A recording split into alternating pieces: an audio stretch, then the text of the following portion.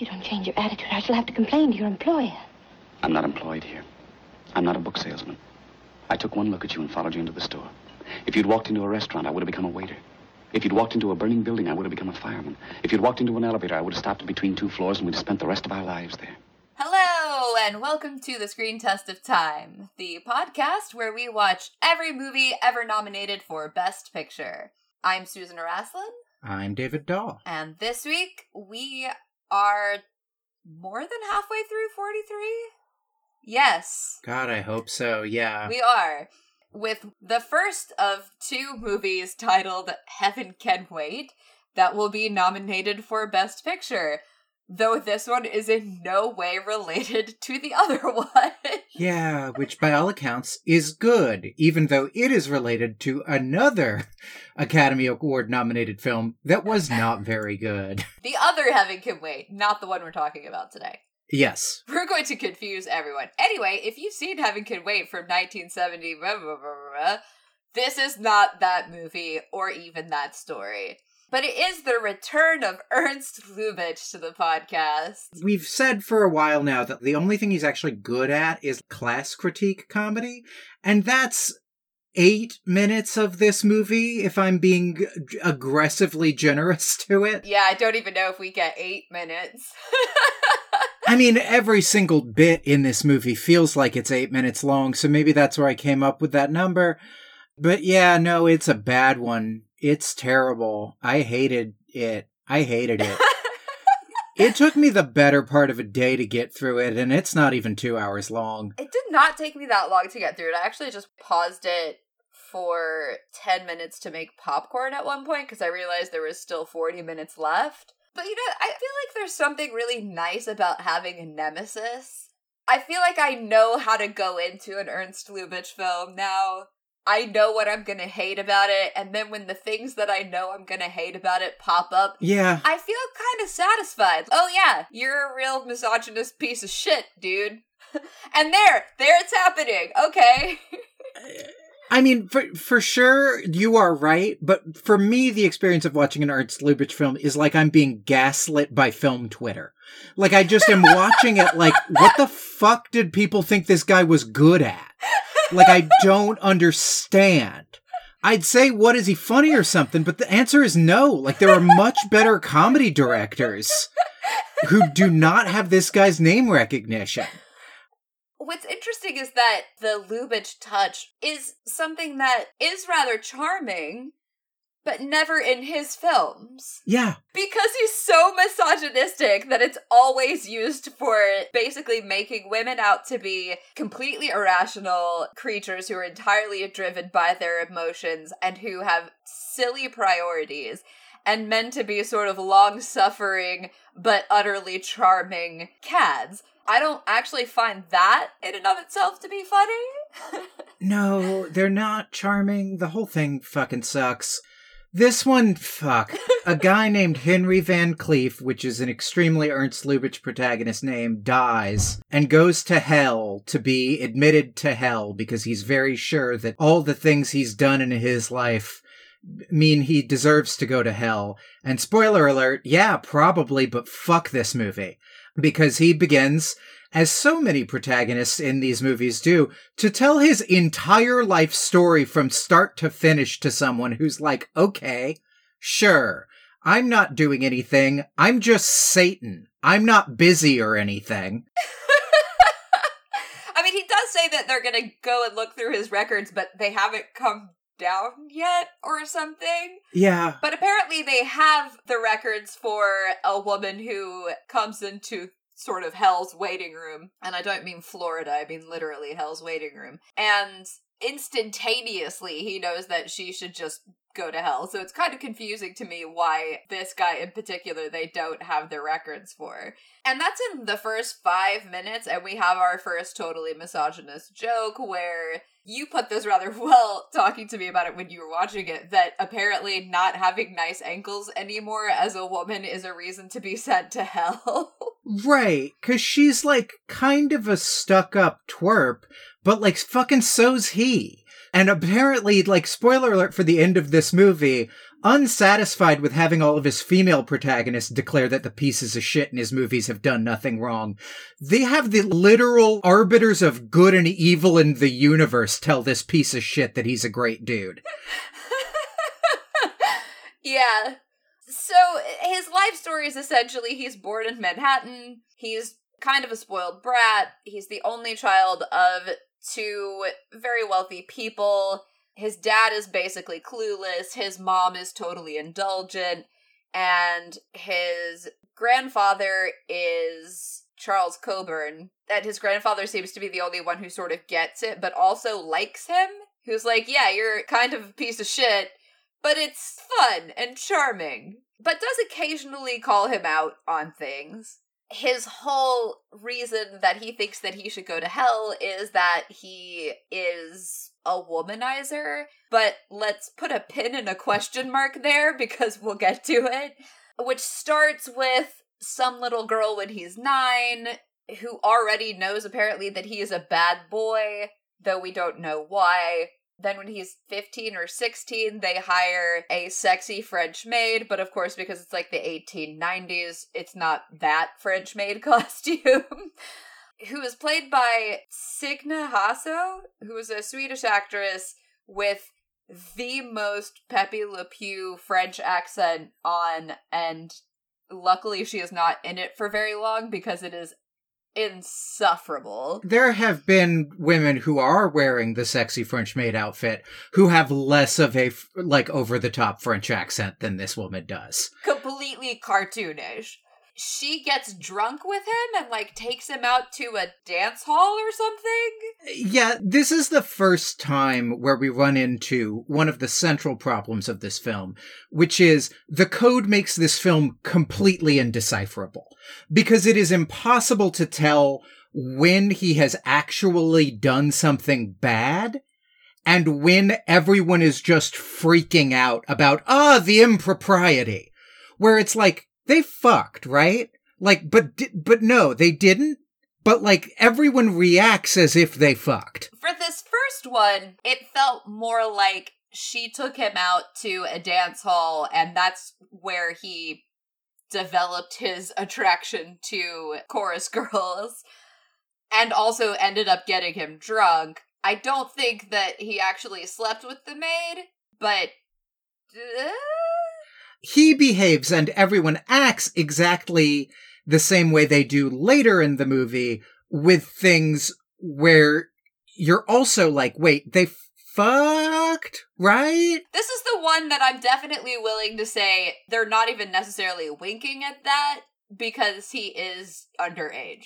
Is he? Do we establish that that's still true? Because there's kind of a time jump. It's his 16th birthday is the day that he wakes up drunk. Yeah. Oh, then no. I didn't pay attention to that detail because fuck this movie. There is a motif in this film where we have time jumps where we're always anchored in one of his new birthdays and what happens on his birthday. So his parents have bought him all these presents.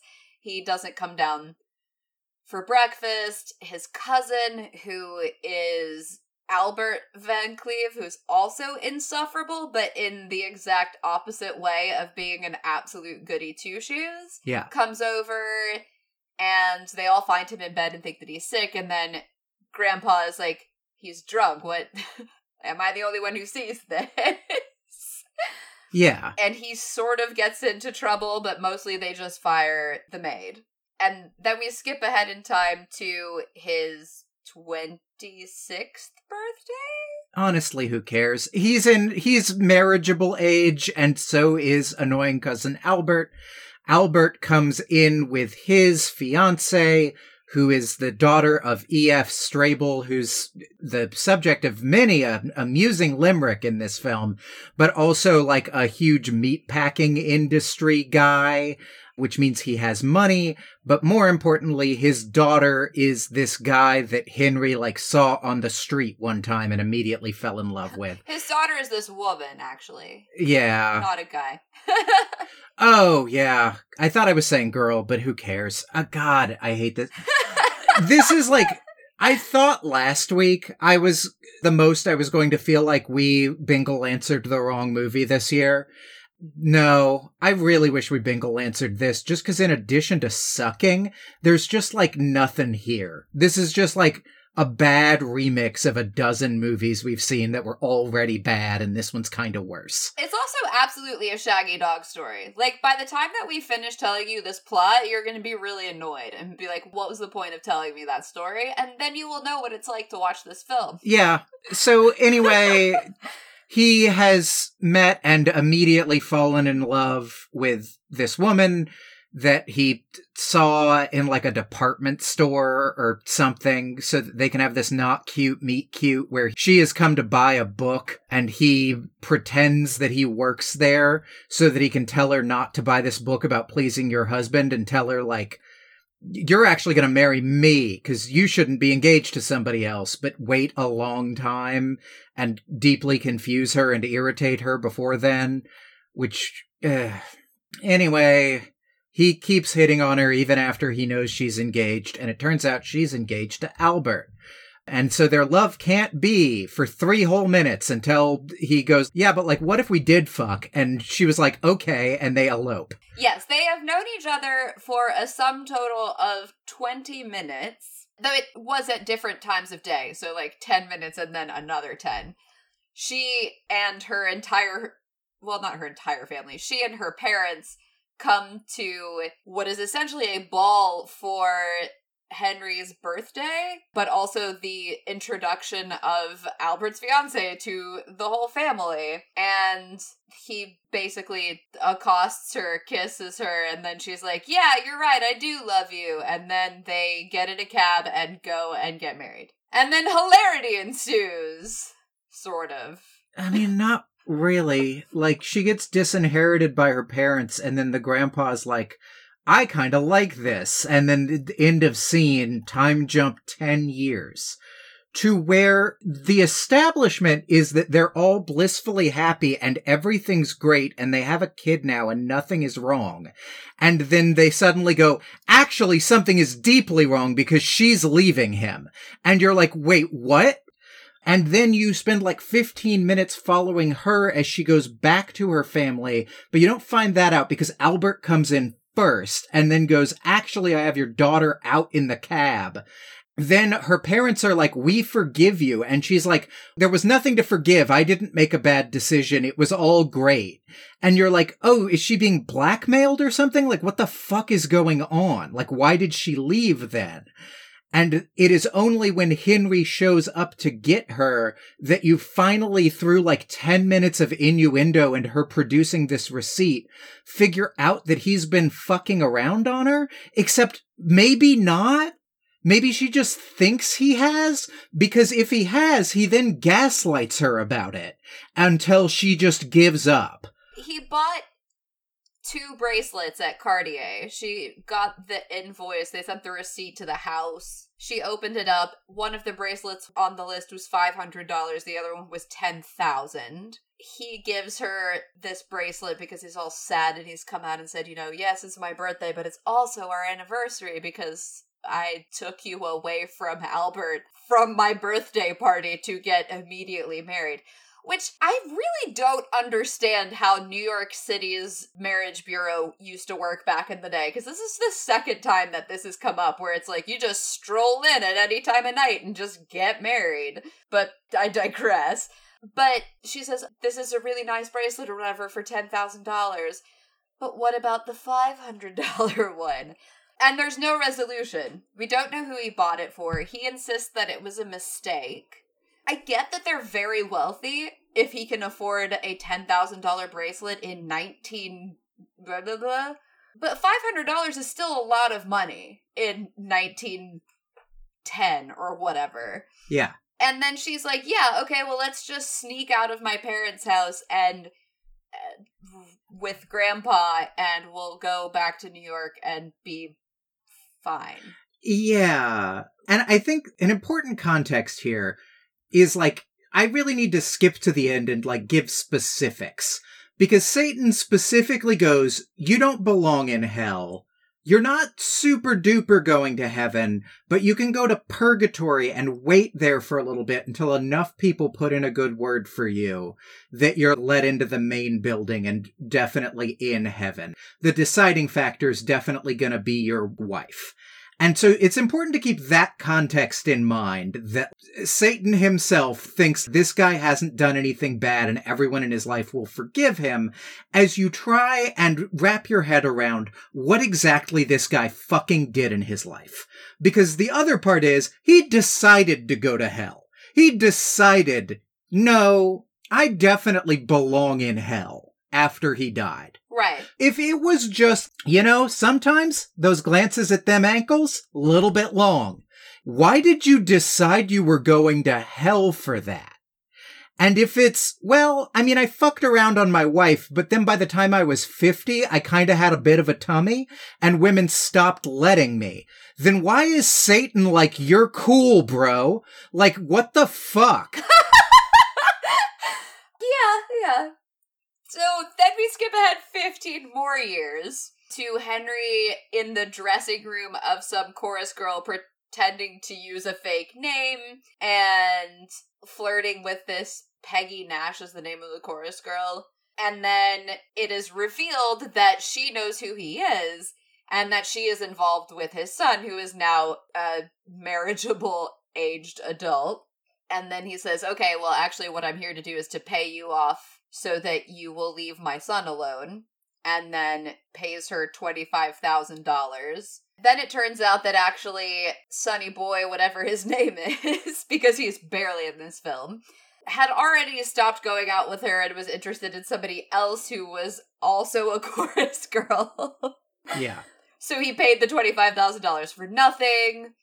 Then they have a big anniversary party, during which Martha gets a telephone call. Martha's the wife, from a doctor, because she just went to the doctor because they're getting older now or whatever, but she had Act 3 disease.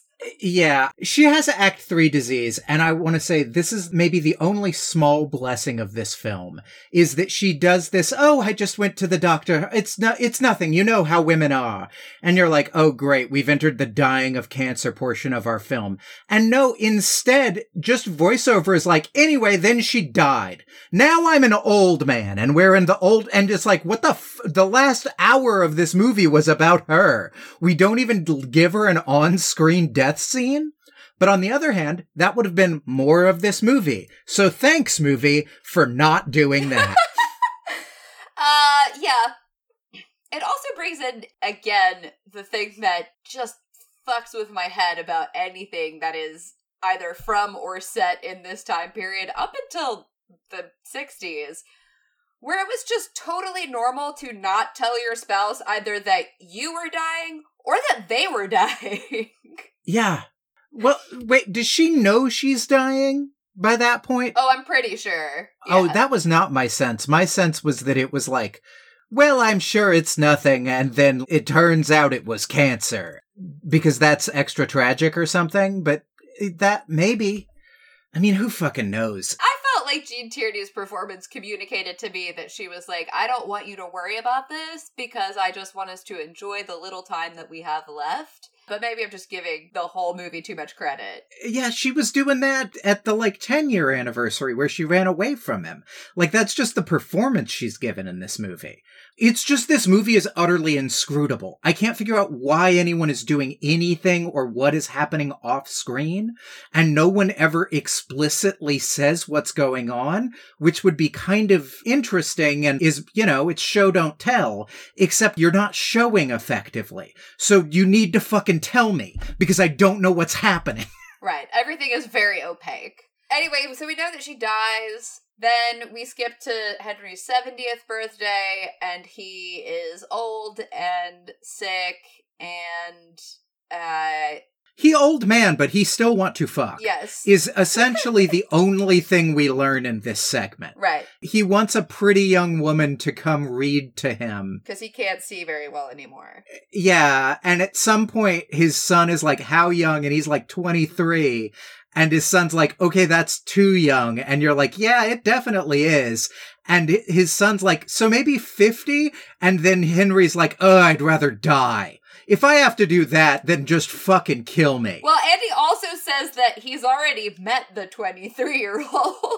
Right. Anyway, then he dies on the shift change after his 50-year-old nurse leaves, and the hot, young, blonde nurse comes in to take over, and he just falls asleep and dies. Yeah. And that's how he ended up in hell. And then we have the whole wrap-up with the devil being like, actually, you don't belong here, blah, blah, blah. And then that's it. Yeah. So, yeah, total Shaggy Dog story. Yeah, you just can't make a version of this movie that makes sense because of the 7-10 split of the fucking bookends in hell, where it's like, either why the fuck did he think he belongs in hell, or why the fuck doesn't he belong in hell? One of those two things just doesn't make sense. It's also totally inconsistent with his character for his entire life, who's like, whatever, like, I go and I flirt with the girls and, like, maybe something happens and I buy them $500 Cartier bracelets, but it's no big deal. Okay, if that's all that's happening, which you've felt your whole life was NBD, why did you walk up into hell? Right. You could, if you were, say, a talented filmmaker and not Ernst Lubitsch, you could do a thing where he is trapped by this sense of propriety that was beaten into him by his parents, and they kind of head fake toward that with the French maid stuff, but then they just totally abandon it. And he just seems to, at the first indication that he could just fuck around, go like, oh, that's great. I can just abandon conventional morality and be a libertine.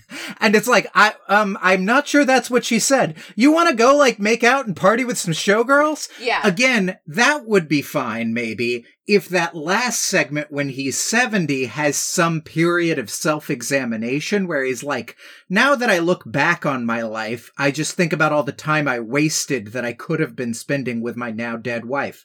But no, it's like, when does the sexy nurse come in so I can pinch her butt? There's fucking nothing. He's sad that his wife died, I guess, but it is not going to slow him down. He's sad that his wife died mostly because he's just like, well, there's nobody my age I want to fuck, and nobody who I want to fuck would want to screw me now that I'm 70. So, like, my wife was the one person who could square that circle, and now she's dead. Like, That is dark, but not inaccurate. Yeah.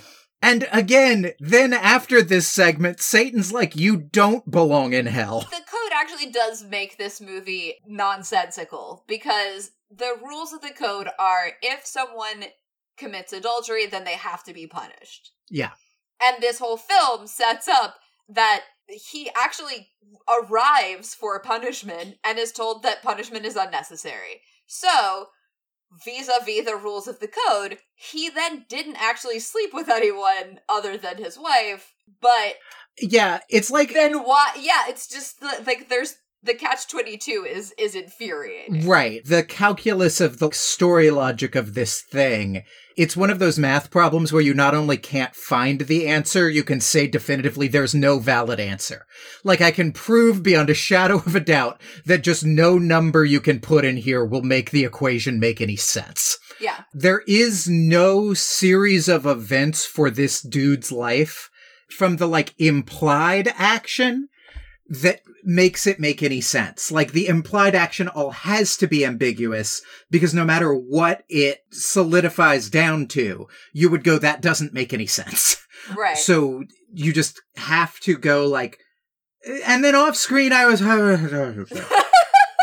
Yes. My wife was very upset about the... Yeah, basically, yes. What I can say to this film's credit, sort of, the costumes and the art direction are so absolutely over the top, busy, and totally excessive that in the moments where I was completely bored with the storyline, or whatever the cute, quote, unquote, funny bit was, I just zoned out and was like, wow, they really went with that wallpaper. Yeah. And they really went with that hat and that dress together. And she is wearing a tartan gown, like a fully sleeves and high neck and all the way to her ankles plaid.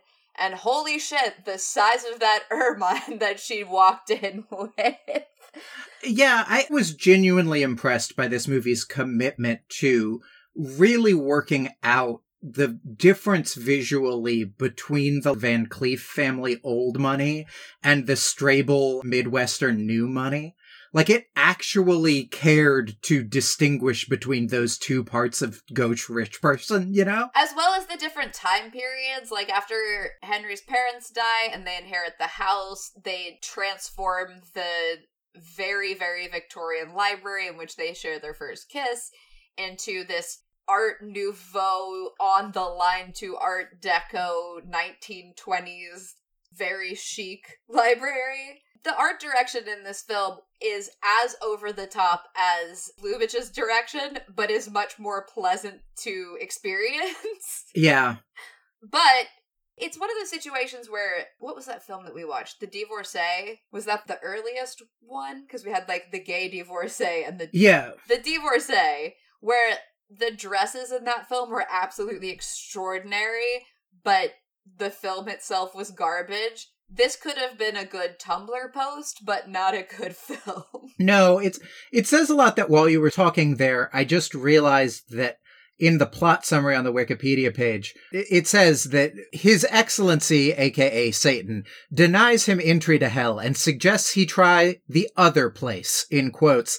And then it's underlined as a link. And I'm like, surely they didn't. But they did. The other place is heaven. It redirects to the Wikipedia page to heaven.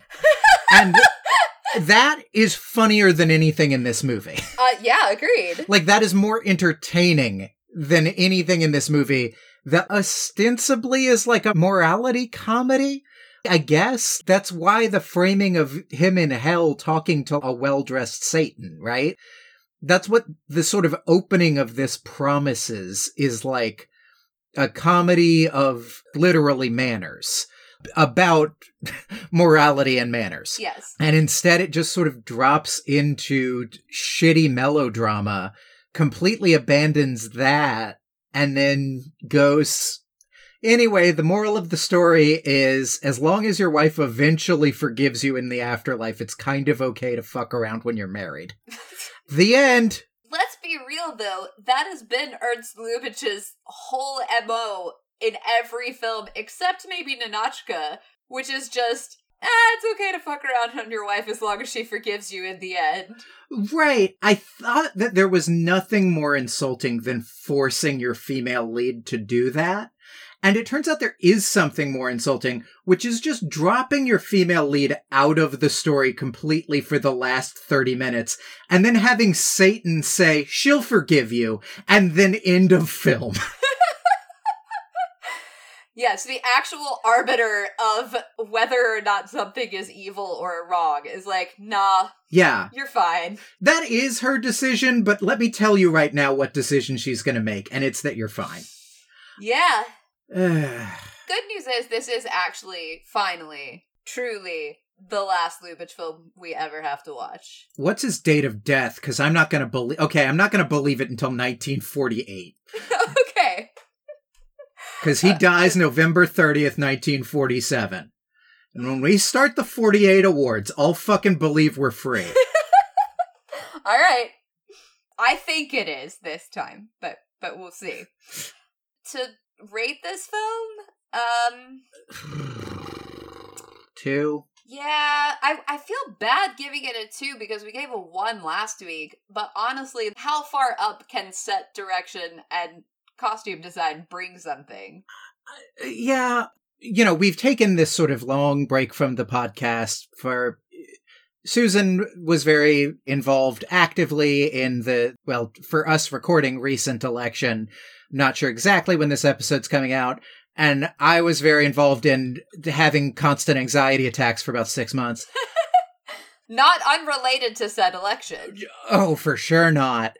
But I sort of thought I was going to come back to this project with fresh eyes and a more open heart and be ready to really see this art for what it was meant to be and start giving out more 4s and giving out more 6s. Going you know what? They went out there and they gave it their all. And no, they really didn't. Gene Tierney's given her all. Everybody else is kind of just letting the ball bounce off the bat and kind of sauntering toward first. Nobody else is really leaving it all on the field. And I feel like a big part of that, too, is that we have a lot of actors who, they're not in the same school as Gene Tierney. Gene Tierney is coming into this much more 40s way of acting that's much more naturalistic, that's much more emotional, that's much more about presenting what is internal to the character through acting. Whereas Don Amish, who plays Henry, Charles Coburn, who plays his grandfather, both of Martha's parents are all coming from a much more stylized, much more vaudevillian, much more over-the-top, externalized. Everything is big, big, big, and caricatured school. And it really feels dated. It feels like Lubitsch is trying to just rehash everything he's done his entire career, which started in silent film. In Technicolor, it just kind of doesn't work. Honestly, more than anything, it's boring. That's the thing that sense of confusion leaves you with, is just checking your watch to be okay, when do we get to the next thing? Because this is just nothing. Because everything is just bits. Okay, here's another little scene where something funny or whatever happens. I will say, Clarence Muse as Jasper, who is the butler for the Strables, was a bright point in this film for me. We didn't even really talk about him, but he's their butler. Yeah. Clarence Muse is a black actor, and despite the fact that he is playing a servant, he is obviously the smartest person in that room, and knows that these incredibly rich 50, 60-something-year-old people are basically children, and treats them that way. Yeah, that is an interesting scene. It's wild because it's totally disconnected from the entire rest of the film. You could completely take it out. But the game of the scene is that the Strables fucking hate each other. That they're a longtime married couple and they've hated each other basically since before their daughter was born. They're not the kind of people who get divorced, so they're never going to get divorced. They're just going to be miserable with each other forever. And so you're oh, this is going to be a fun scene. I'm going to love this. Actually, it does turn out, like you say, to be kind of a high point of the film, because there's this sort of fun game of Jasper being their go-between in this argument about what loosely is supposed to be Tintin, I gather. A newspaper adventure comic strip. Right. The wife has the funny pages, so has the next installment of this thing, and keeps spoiling it and just refusing whatever would make him happy. She refuses to do whatever he wants. She refuses to give him. Jasper tries to figure out some way that they can both be satisfied, but clearly the only thing that brings them any satisfaction is making sure the other one isn't satisfied. Yes, and they're not speaking to each other, but they both just shout all the time, so despite sitting at opposite ends of this very long, very gauche table, and having Jasper go from one side to the other to, tell my wife that blah, blah, blah, they obviously can hear each other. It's not that they're not speaking to each other, it's just that they are trying to do everything they can to irritate one another. It's funny, I guess, but it's also, we don't know why they hate each other. There's nothing there except these are two characters who are the stereotypical long-suffering couple who loathe one another. It's like it's dropped in from another movie. There's a Patton Oswalt bit about being in the writer's room for a DreamWorks comedy where there would be these sessions where it was just we don't have enough jokes, so say a funny thing about acorns. This is pretty corny. It's that kind of a thing of, okay, the movie's slowing down here. we've established they hate each other. Maybe they have a like big fight about a newspaper. And it's like, what does that have to do with their daughter returning home and being unhappy in her marriage? Jack shit nothing. Yeah, exactly. This 10-minute stretch of the movie is like just really dragging, and we have to do something. Or we have to pack it because otherwise the film is going to be too short. Yeah. Ordinarily in a movie, that stuff kind of sticks out as being just one of those terrible things they have to do to like keep the rhythm going. And instead it's like, this is the shining light of the film. Yes. This thing I think was possibly a reshoot is like probably my favorite part of the entire movie. And that is really down to Clarence Muse just barely keeping a straight face and smiling very beatifically at them every time they're ridiculous. But you can see the laugh that wants to come out behind that smile. And it's really, I mean, he is doing a hell of a job acting. And also, I mean, maybe this really is the 8 minutes of class commentary, right? Which is that rich people are incredibly immature and basically behave like children. That if you become wealthy enough, you are so insulated from any kind of actual conflict in your life that you have to manufacture it in these completely ridiculous toddler-like ways. And he's aware of this, and he's like, well, it's my job to just make sure that you don't get mad at me and fire me. So if I can keep you mad at each other, like, well, so be it. It's also where the like vaudeville tone is most successful, because E.F. Strabel is Eugene Pallett, who we've seen in a couple of things as essentially always this guy. He's got a really gruff voice, and he's kind of gotten authority in the scene based merely on being kind of heavy set, but in a sort of threatening way, and talking like this. And very jowly, yeah. He's the party machine boss in Mr. Smith Goes to Washington. He's also in... He's the Western guy in Shanghai Express. Yes. The guy whose entire game is like, this is how we do it in Texas. He's Friar Tuck in Adventures of Robin Hood. Yeah, I mean, he's a good actor for this specific kind of thing. Yeah. If the rest of the movie was as broad as his performance was, he would be giving a great performance. The movie should be. Like, everyone else is in the wrong movie. Yes. But sadly, by process of elimination, he is the one who is in the wrong movie because everybody else has decided to not do his thing. Right. Yeah. But yeah, 2. Yeah, 2. Don't watch this movie. Absolutely not. Don't watch any Ernst Lubitsch film. I beg you, Hollywood, please remake Ninotchka so that I can recommend people never watch any Ernst Lubitsch movie, even a frame of one. Oh, I know, but it's so cute. And could anyone really do it like Katharine Hepburn? Let's be real. That's fair. That's fair. I think we could do some interesting stuff with it, but we wouldn't, right? I'm comfortable saying that if your options are never watch an Ernst Lubitsch film or watch Ninotchka and then think, maybe I should see some more of this guy's work, just never watch an Ernst Lubitsch film. Yeah, I mean, Ninotchka is good.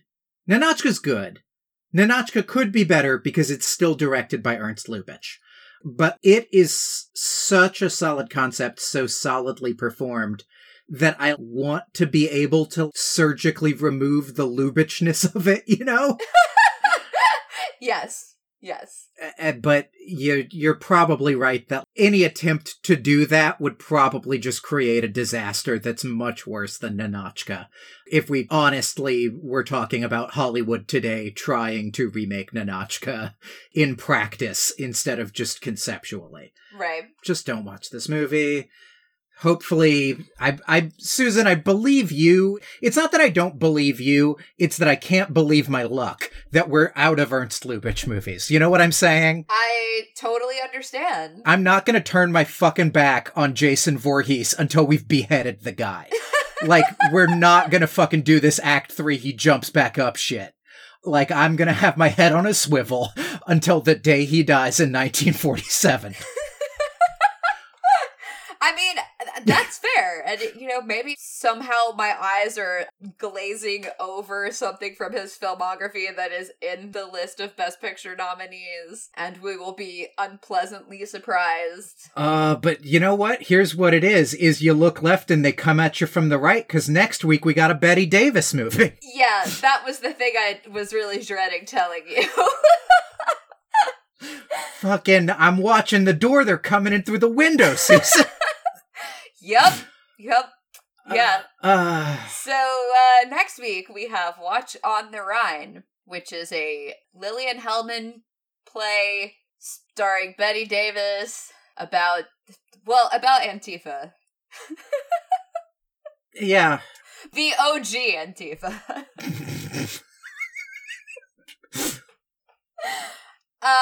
I'm a little punchy. This always happens to me with Ernst Lubitsch films, where I just get a little bit... I'm suffering from the Lubitsch touch. It's actually a disorder. Yeah. So, Clarence Muse is in it, though, so, well, that's something. Yeah, Dashiell Hammett wrote the screenplay, so that's usually okay. Yeah, I don't know. Yeah, but Bette Davis. At least the poster isn't very good, so, like... No, that font on Watch on the Rhine's actually pretty rad, though. Yeah. The rest of the posters, like, they threw it together in 20 minutes before a lunch break, but, like, somebody fucking cared about the font on Watch on the Rhine. And hopefully somebody fucking cared making this movie, but I do not have my hopes too high. Me neither. Alright, well, and until next week, when we will... tell you whether or not they did. This was like a half-assed play where the theme was apparently birthdays and like fucking come up with something. It's so low effort. Like it's just paint by numbers, here's my whole life story bullshit. And like, God, I'm going to be so happy when we're past that, you know? I'm going to be so happy to like reach a new era of Hollywood cliches because this one has really worn out its welcome. I agree with all of that. Goodbye, everybody. Bye. Boss, I just had a very fine conversation with the missus. And she says if you just be good enough now to give the matter a little patience, as soon as she finishes the Katzenjammer Kiss, I think I came down especially early this morning to find out if the captain got out of the barrel. This goes on every Sunday, and I'm not going to stand it anymore. Jasper! Excuse me, Mr. Strable. Yes, sir? You can tell Mr. Strable the captain got out of the barrel. Boss! Got good news for you. The captain is out. Ain't that fine? Now you can have a few more cakes. No, just a couple.